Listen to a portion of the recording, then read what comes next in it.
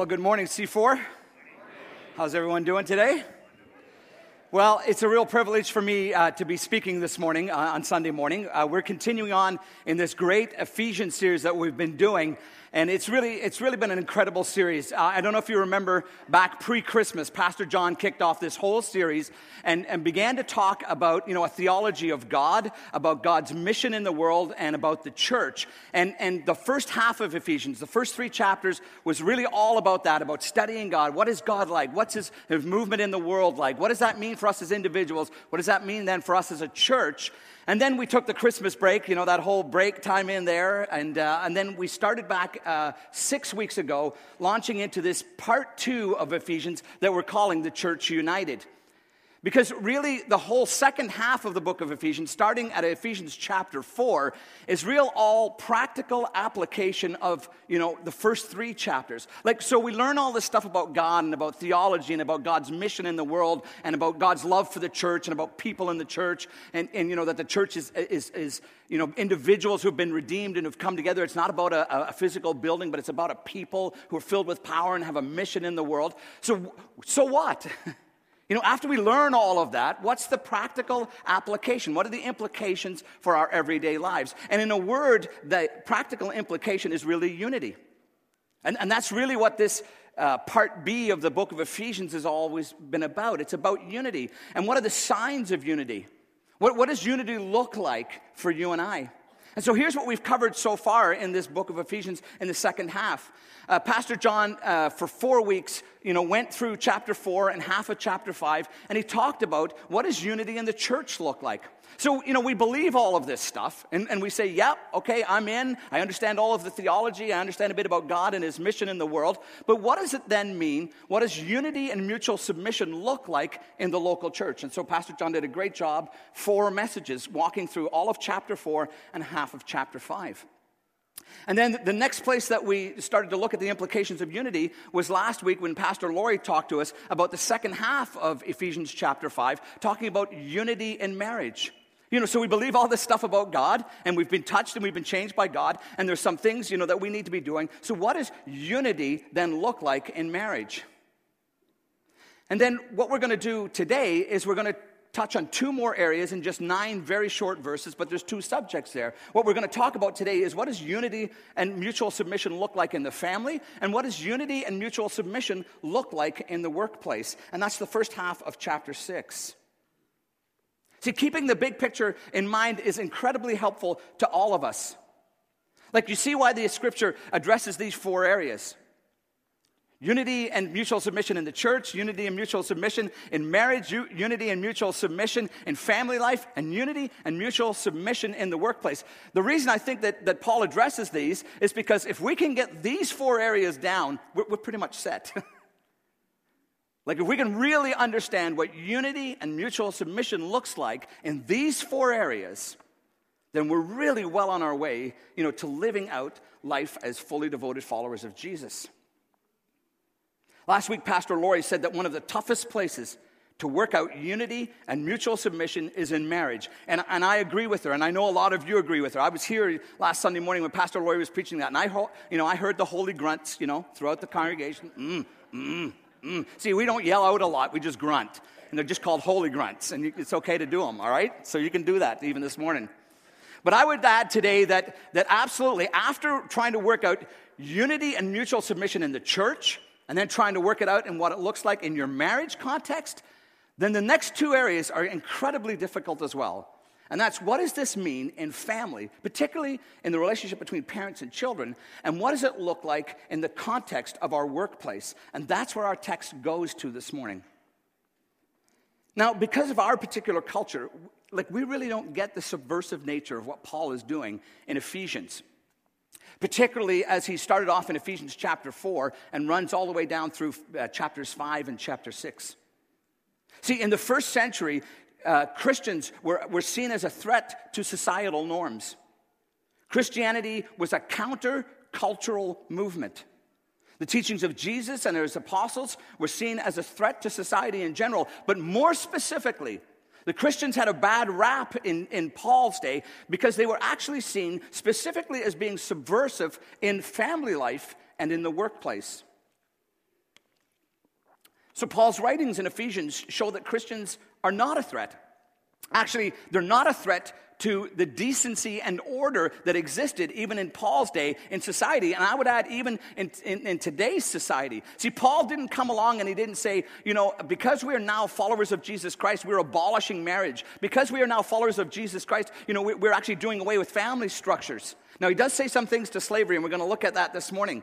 But you see, what Paul was trying to say was that, Christians are subversive, but we're subversive in our attitudes and our actions because they line up with God's, royal law to love God and to love people. See, so when you find yourself in circumstance, and you find yourself in situation, when you find yourself in church, when you find yourself married, when you find yourself in a family, and even if you find yourself in slavery, either as a slave or as an owner of a slave, Paul says within those given structures, it's really about how you conduct yourself, and it's really about how you think. It's really about our attitudes in those situations. And so Paul is speaking much more towards the attitude to the individual who finds themselves in those situations than he is talking about the subjects themselves. So let's look. Let's look at what Ephesians chapter 6, verses 1 through 9 have to say on the impact of unity and mutual submission on family life and in the workplace. And so I would invite you to turn in your Bible if you've got a paper one or navigate there. But all of the verses are going to be on the screen, so you can just follow along in the screens if that's what you'd like to do. In the first 4 verses, Paul talks a little bit about unity in the family. So that's where we're going to start. Let me say a few things before we dive into what verses 1 through 4 have to say to us. I need to tell you, first of all, that there is lots that has been written on the family and on parenting. And I'm likely not going to add anything new this morning, okay? So if you came anticipating that I had all the answers on parenting, I'm sorry, I don't. Like, I Googled parenting this week, and in 0.72 seconds, 86 million responses came back.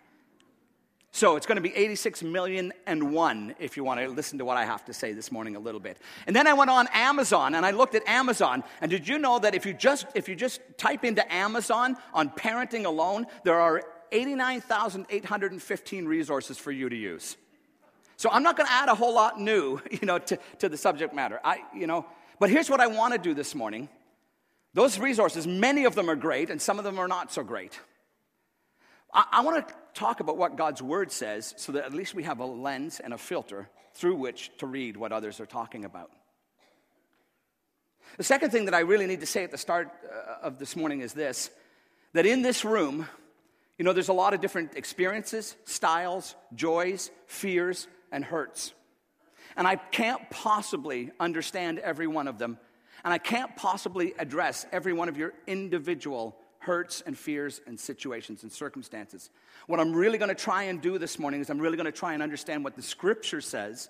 And then part of our job in community and our connect groups and as we hang out with one another is to flesh that out. And what does that mean then for my particular circumstances? It's one of the beautiful things about being in a connect group is we get to listen on Sunday morning to the Word of God, and we get to understand what the Word of God says, and then we get to say, okay, now how does that impact me? And we take that back to our connect groups and we do that together. The third thing that I need to say this morning is that, particularly in the first 4 verses, some of you have no children. And I understand that that's not always by choice. I want to encourage you to listen anyways. Some of what I say this morning will absolutely not be for you, and I recognize that, and I understand that. But I hope in listening that you will grow in your knowledge of the Word of God and that you will grow in your relationship with Christ, and perhaps you could be an encouragement to someone else. Perhaps, you can actually help someone else. So let's talk about unity in the family. In verse 1, it says this, "Children, obey your parents in the Lord, for this is right." Amen. See you next week. Thanks, everybody, for coming. Okay? That's what it says. If there's ever going to be unity and mutual submission in the family, the expectation of children is that they're obedient. Now, I can see lots from up here. I mean, the lights are quite blinding, but if I start seeing too many elbows, I'm going to call you out, okay? So, let's be gentle with one another this morning. My dad loves to tell the story. It's a kind of an epic story in our family. It's about me. And when we were... Why are you laughing? No. When we were still living in Ireland, and I was still quite young, my dad loves to tell this story. See, my dad raised us with what he calls a firm hand. That is open to interpretation. But, and you know, when I would ask him and quiz him about, when he would tell us off about Jen and my discipline of our children, his line would always be, well, you boys needed it, but my grandkids don't. And I still don't understand that. But anyways, we were raised with a firm hand. And so obedience was actually non-negotiable in my immediate family for me and my two younger brothers. It was actually a non-negotiable. And my dad, loves, to defend his position on that, because one day when I was quite young, we were playing in a park or something, and we were playing soccer, and the ball, was kicked off the soccer field and ran out onto the street, and I went running between two cars, totally focused on getting the soccer ball. And my dad just yelled, "David, stop!" And he said, I stopped. I stopped dead in my tracks. And a car went, just flying by. See, I didn't have that perspective. He had that perspective. The point is, obedience was vitally important. Obedience likely saved my life that day. And in Paul's day, obedience of children was the norm. It was absolutely the norm. I know it's not the norm necessarily in the society that you and I live in today. But what Paul adds here to obedience is that it is right in the Lord. Now, there's a couple of ways that we could understand this. There's a couple of ways that we could actually take that this morning. One of the ways that we could look at it is this way, is that, obey your parents because they're Christians. Like what Paul's trying to say here is, obey your parents in the Lord. If your parents are Christians, you should obey them. And the inference would be, if they're not Christians, then you shouldn't obey them. But I really don't think that's the way that Paul wants us to take this. The other way that we can understand it is this: obey your parents because you, child, are a Christian. Obey your parents because of your faith in the Lord Jesus Christ. Now, Paul is undoubtedly, he's talking about non-adult children. I think it's what he's got in mind here. Now, if children are to be agents of unity in the family, one of their primary responses, actually it's one of two primary responses, must be obedience to their own parents.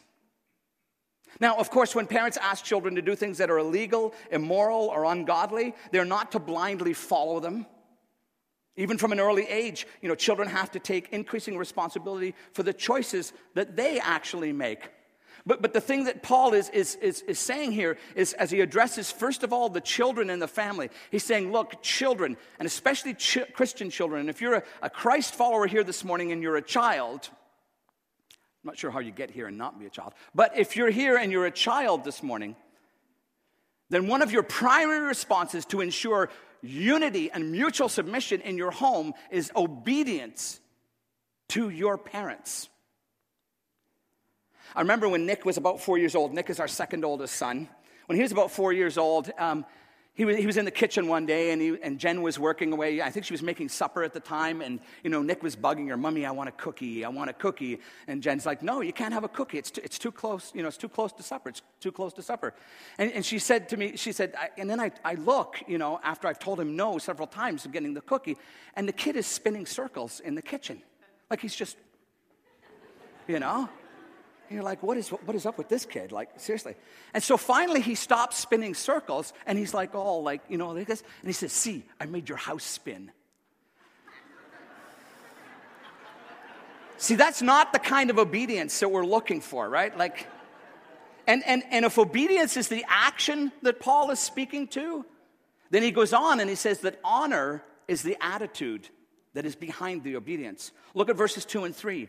Honor your father and mother, which is the first commandment with a promise, so that it may go well with you and that you may enjoy long life on the earth. If children are to do their part in maintaining unity and mutual submission in the family, they need to honor their parents as well as obey them. Now, Paul quotes the fifth commandment as a reminder that honoring parents was an essential foundation for God's covenant people as they entered the promised land. It's the first commandment with a promise. And this is not saying, and even the fifth commandment is not saying that if you honor your parents and you obey them, you're guaranteed to live into, like 3 digits. You got to at least reach 100 years old, right? What Paul is saying is, remember the context of the fifth commandment. The children of Israel have come out of slavery, they've come out of Egypt, and they're being brought into a promised land, and God has to establish some real fundamental ground rules as they enter into the land. And what God was intending there when he said it to nation Israel, and as Paul, takes it and applies it to the Ephesian church, is this: as you enter the promised land, look, if children are obedient and honor their mothers and fathers, then you get unity and mutual submission in the family, and things go much better for you. They go much better at home. And as we study the ancient times, we know that parents, and I'm going to mention this in a second, particularly fathers, had literally, life or death of their children in their hands, and it was perfectly legal. And what Paul is trying to communicate here is that it has been part of the heartbeat of God's, since ancient times, that children are to be obedient and they are to honor their moms and dads.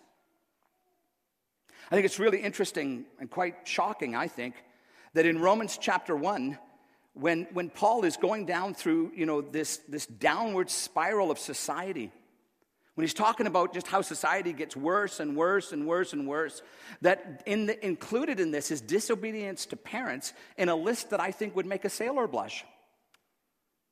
See, there's something about obedience and honor on the part of children towards their parents that is vitally important in maintaining unity and mutual submission in the family. Well, having talked about children for a little bit, Paul now shifts and he talks to fathers. In verse 4 it says this: "Fathers, do not exasperate your children. Instead, bring them up in the training and instruction of the Lord." The word for fathers could be translated parents. And I think if you're here this morning and you're a single parent, which would be something that would be totally foreign to the Apostle Paul, but is very, very clearly, a modern day situation, a modern day phenomenon. I think it'd be okay for you to think, if you're a single parent, that this applies to you. But Paul very much in his day had fathers in mind. Here's why. Fathers, not mothers, had legal control over their children and were responsible for their upbringing from about age 7 on. Now, girls didn't normally receive education in Paul's day. Girls were taught the things of home by mom and by grandma, and they were just taught those kinds of things. And I think it's very, very subversive and very countercultural that Paul does not use the word boys here when he says, "Fathers, do not exasperate your children." He intentionally includes girls in that. Again, the subversive and the freeing and the empowering nature of the gospel of Jesus Christ. In the Greco-Roman world of the first century, the power of fathers over their children was almost unlimited. They determined whether a newborn baby lived or died. That newborn baby would be presented to the father, and if the father didn't like that child, if there were any defects in that child, the father had the right to throw that child out of the family. Most of them were then abandoned or killed at birth. Fathers could and did sell their children, especially girls, into slavery. There were no limits on the punishment that a father could exact on his children. And it's into this worldview that Paul tells Christian fathers not to exasperate their children. Exasperate. It means to make angry. It means to, be overbearing with your children. It means to be nitpicking, be after them, to be needling at them all the time. That's what exasperate means. And one of the things that, it doesn't come out so clearly in the English, but when we look at the scripture in the Greek language, we see here that back in Ephesians chapter 4, verses 26 and 27, Paul used exactly the same term there when he says, "Do not let the sun go down while you're still angry, and do not give the devil a foothold." Fathers, do not make your kids angry, because the repercussions are massive. The implications on that child and on the rest of their life, and maybe even for generations to come, are enormous. Fathers, don't exasperate, don't make angry, don't nitpick, don't needle your children, is what Paul is saying here.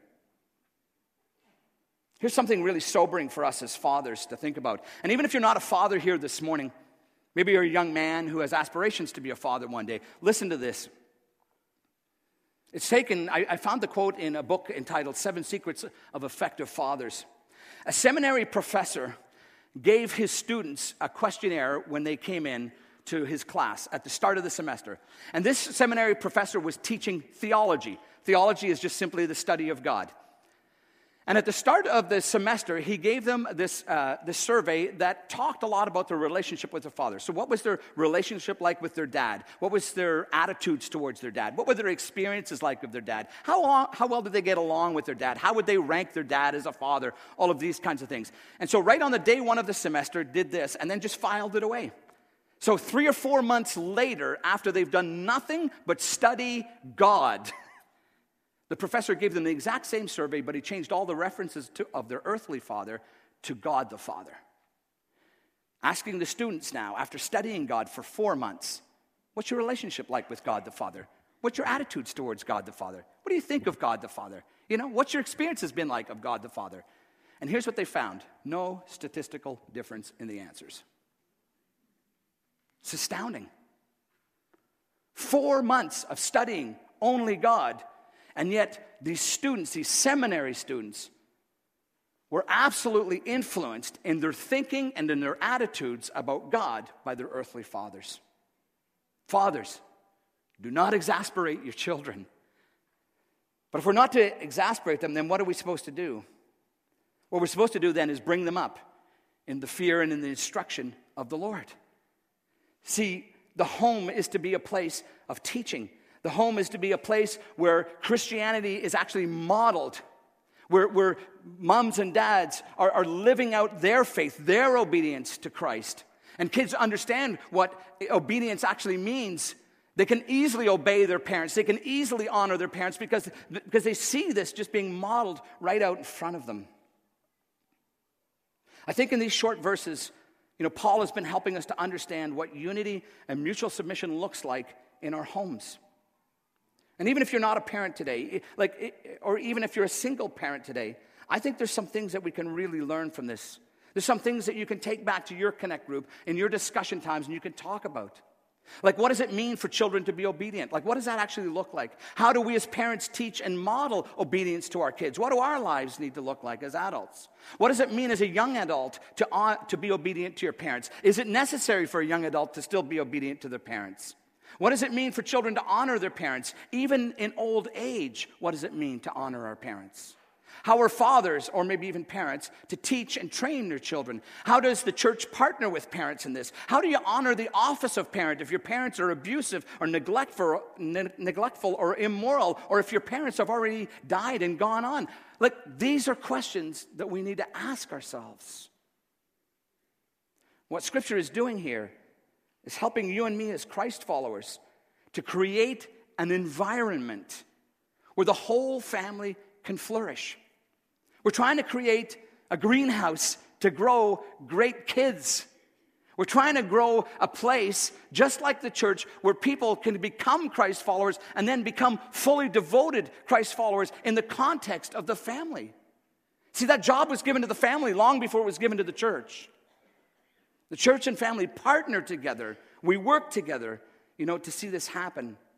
What does it look to practice unity and mutual submission in your families? Now, I just want to hit the pause button for a second and just say, if you're beating yourself up inside, I really need to remind you of something this morning. And I really want you to hear me on this. There was a perfect parent who gave his children everything that they ever needed. This parent created the perfect environment, actually, where his kids were safe and secure. His kids actually wanted of nothing. Everything they ever needed was right there. This parent provided for them. And yet, because of their freedom of choice, his kids made bad choices that ultimately broke their relationship with their dad.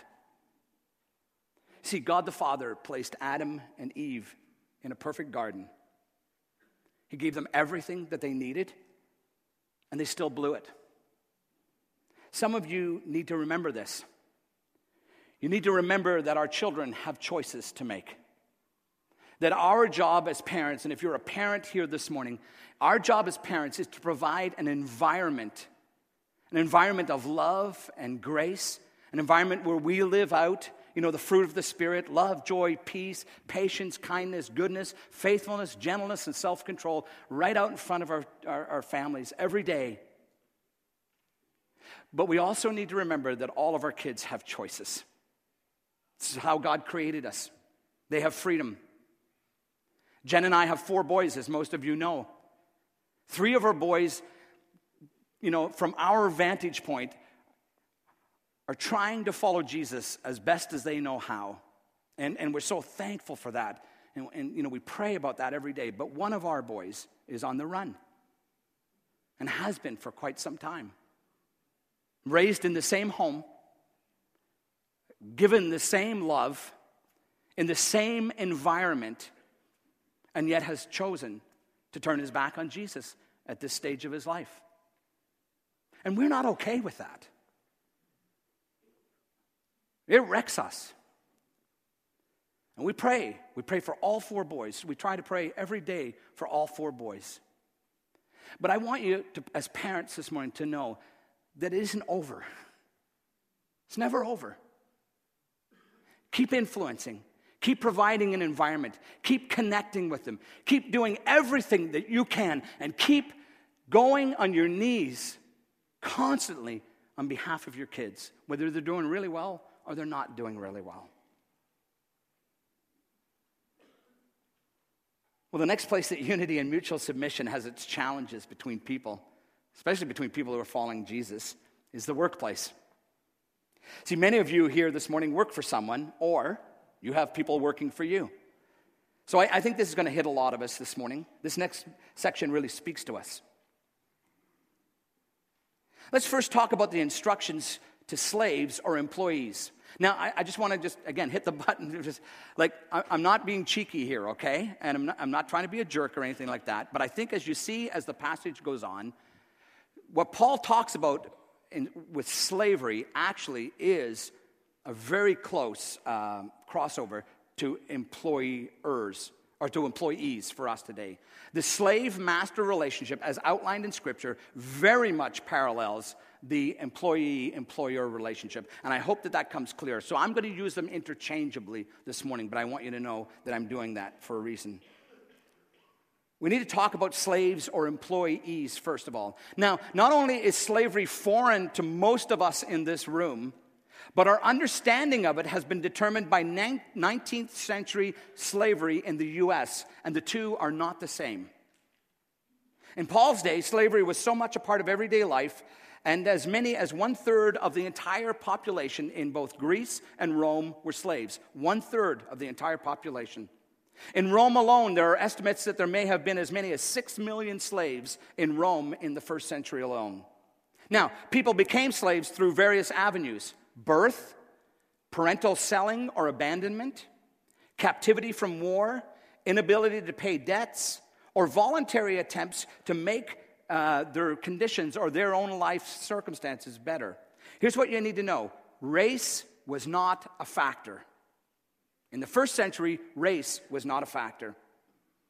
Life was hard for some slaves, but many were notoriously lazy and terrible liars, and the circumstances of the slave depended on the owner's attitude and the slave's response to those circumstances.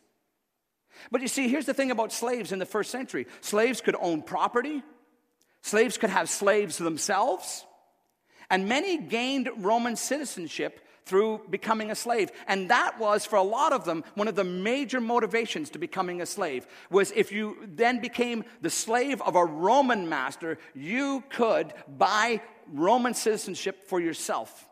And so the plan for a lot of people in Paul's day in the first century was this: I will become a slave, I will go work for a good master, and in doing that I can earn Roman citizenship, and I can save money, and I can actually better myself, then I can buy myself out of slavery and kind of be set for life. Right? It's like when your kids move home and start living with you. It's the same kind of thing, right?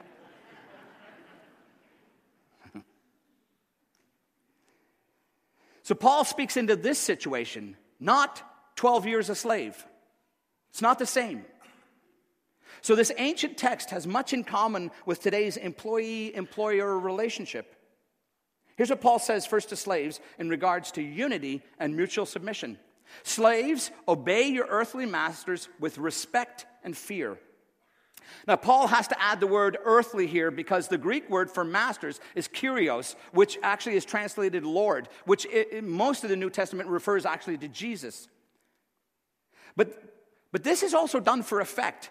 Paul is very clever in his use of words. What Paul is trying to say is, slaves, obey your earthly masters. And he uses the same word that it often uses for Jesus' title because he wants them to get the picture. What he's trying to say to them is, obey your earthly masters in the same way that you obey Jesus. You look at your earthly masters the same way you look at Jesus. You respond to your earthly masters the same way that you respond to your heavenly master, Jesus.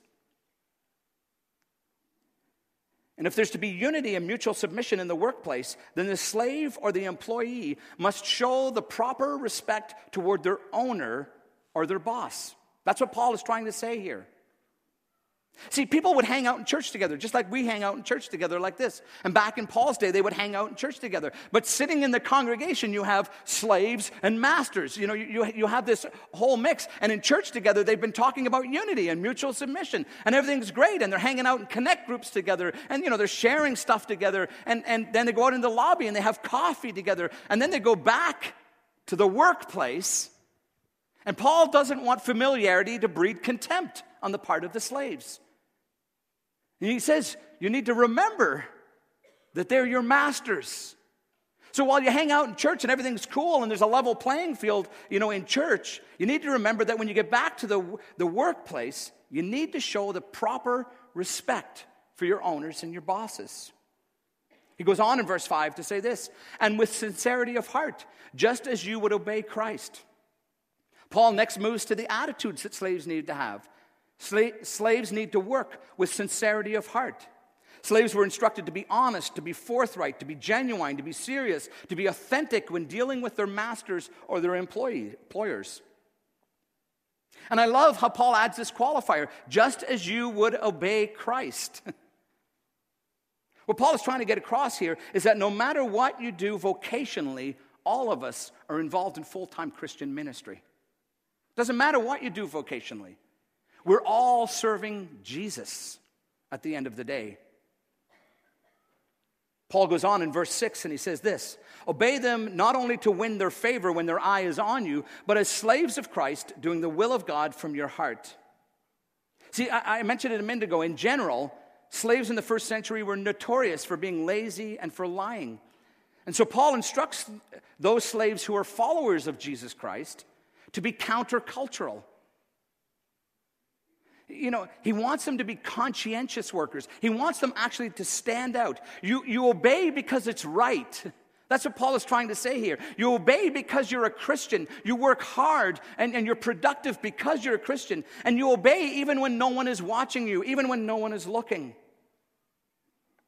I love how Paul puts that, not only to win their favor when their eye is on you. It kind of reminds me of high school. High school gym class, to be more specific. Remember being in high school gym class and the teacher would be like, okay, so everybody, we got to do this kind of fitness assessment thing. We're going to see how many push-ups you guys can do. So everybody down, let's go. And so we'd be like down on the floor. And the teacher would be like, okay, I'm going to call them out and I want to see those chins down on the, on the floor. So you're like, 1, 2, and you're looking, right? You're looking around where the teacher is. 3, and then the teacher's like way down at the other end of the gym and stuff, and you're like 4, 5, 6, 19, 100, 78. You can't count. A lot of kids are not that smart, right? It's the same kind of thing. It's the same kind of thing. What Paul is saying is, you work hard even when their eye is not on you. Even when no one's... What's that called? Oh, character, right? Who you are when nobody's looking. So that's what Paul's trying to get across here. And then he goes on in verse 7 and he says, serve wholeheartedly as if you were serving the Lord, not people. Paul moves from mere obedience to something much more challenging. Slaves and employees are to serve wholeheartedly, enthusiastically, unreservedly, heartily, unconditionally. Do you see why if the slaves in Paul's day followed this, and they did, do you understand why the Jesus followers made such an impact on society in Paul's day? Is it any wonder that their witness was so strong in spite of difficult circumstances? See, in all 4 of these instructions to slaves, Paul has been emphasizing something. He's been emphasizing that it actually really isn't people that you serve. I mean, I know directly, if you're a slave, you're working for your master or you're working for your boss. But you obey your master or you obey your boss like you obey Jesus. You respond to your master like you respond to Jesus. If we understand this short passage of Scripture properly, I think it calls us to a work ethic that is uncommon in many of our workplaces today.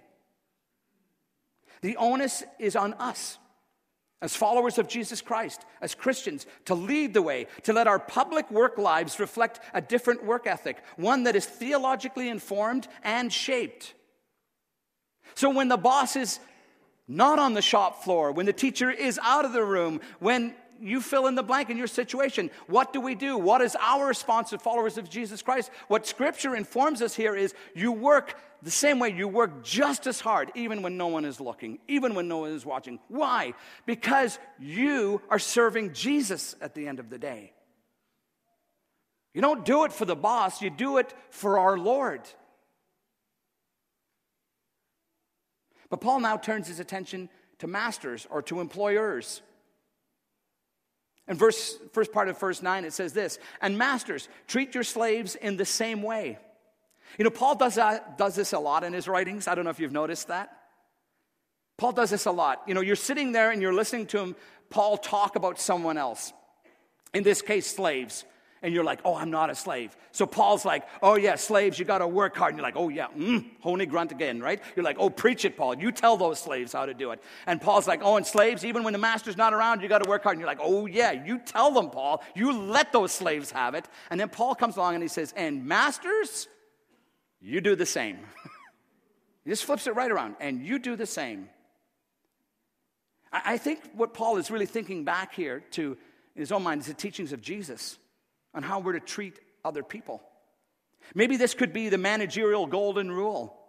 Masters, owners, bosses, employers are asked to be sincere, to be trustworthy, to be honest, to be wholehearted with their slaves or their employees, to treat them the way you want to be treated.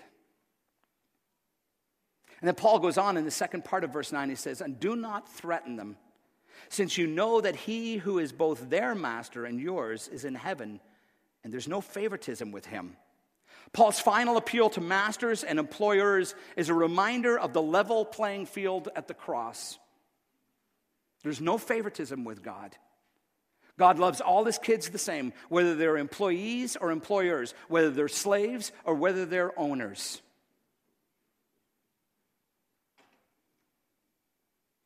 I intentionally skipped over verse 8 because it's kind of just sandwiched in between the instructions to slaves and the instructions to masters. Verse 8 says this, "Because you know that the Lord will reward each one for whatever good they do, whether they are slave or free." Verse 8 is the motivation that should keep us all going. Like what we do in the workplace really matters. And what Paul says here is, here's the motivation to do this. Here's the motivation to follow the teachings of Scripture when it comes to being a slave or a free person, an employee or an employer. The motivation is judgment. Motivation's judgment. Every one of us will one day stand before Jesus and be judged.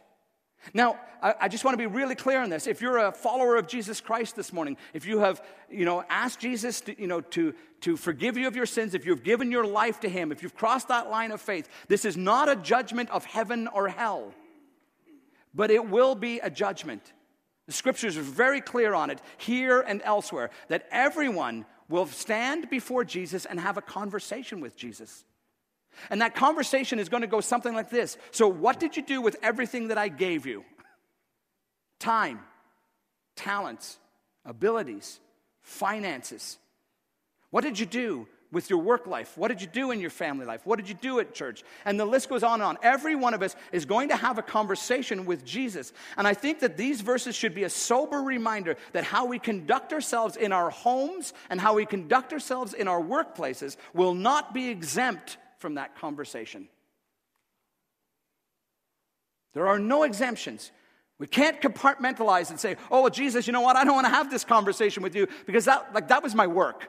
Like, that was work. I worked there. Like, that really wasn't about what we're talking about, right? I think these verses fly in the face of that. And they say, oh, absolutely, Jesus wants to have a conversation about that stuff. And so here's what I want to do this morning, just as we close. And Curtis and the team, you guys can come up and get ready to lead us in a song of response. I want to pray for our homes, and I want to pray for our workplaces. I mean, it's where the passage goes. And so I would invite you, as Pastor John often says, to get in a posture, where you're comfortable to be able to pray. If you want to kneel. If you want to stand, cover your face. It doesn't matter. Whatever posture you want to get into for prayer. And then I'm just going to pray for us in our homes and in our workplaces. And so I would invite you to join me as we pray.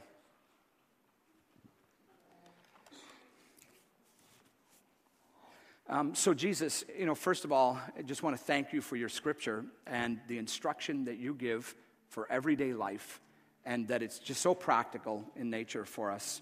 So thank you. And I want to pray, first of all, for Christian homes this morning. Jesus, there's a world of hurt in Christian homes.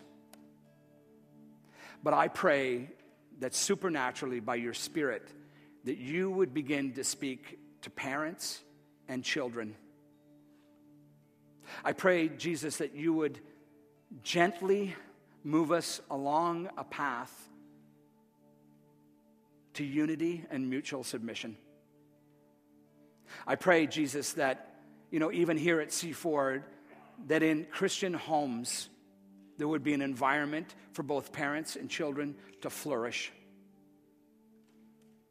I pray, oh God, that children would learn to be obedient to their parents and to honor them. And I pray, God, that fathers and mothers, that we would not exasperate our children, but that we actually could bring them up in the instruction of the Lord. So, Lord, I pray for new life. I pray for a new freshness. I pray for a new work, that we would learn to forgive one another and to love one another just the way you have called us to do. And then, Lord, I pray for our workplaces and for those who, as we pause for a second, for those who are unemployed and looking for employment, we pray for them, Lord. We pray that you would help them to find a job where they can serve you. But for other employment situations, I pray, God, that you begin to open our eyes to those difficult situations, to those perhaps wrong attitudes that some of us have held, whether we're employees or employers. Lord, it's not about our rights. It's actually about your kingdom and your glory. And so, Jesus, would you help us to know what it means to say yes to you as Lord of our lives, and help us to really make a countercultural stance in the world that we live in so that people can see Jesus clearly. And we ask all of this for his glory, for our freedom, so that the world will see Jesus clearly. Amen.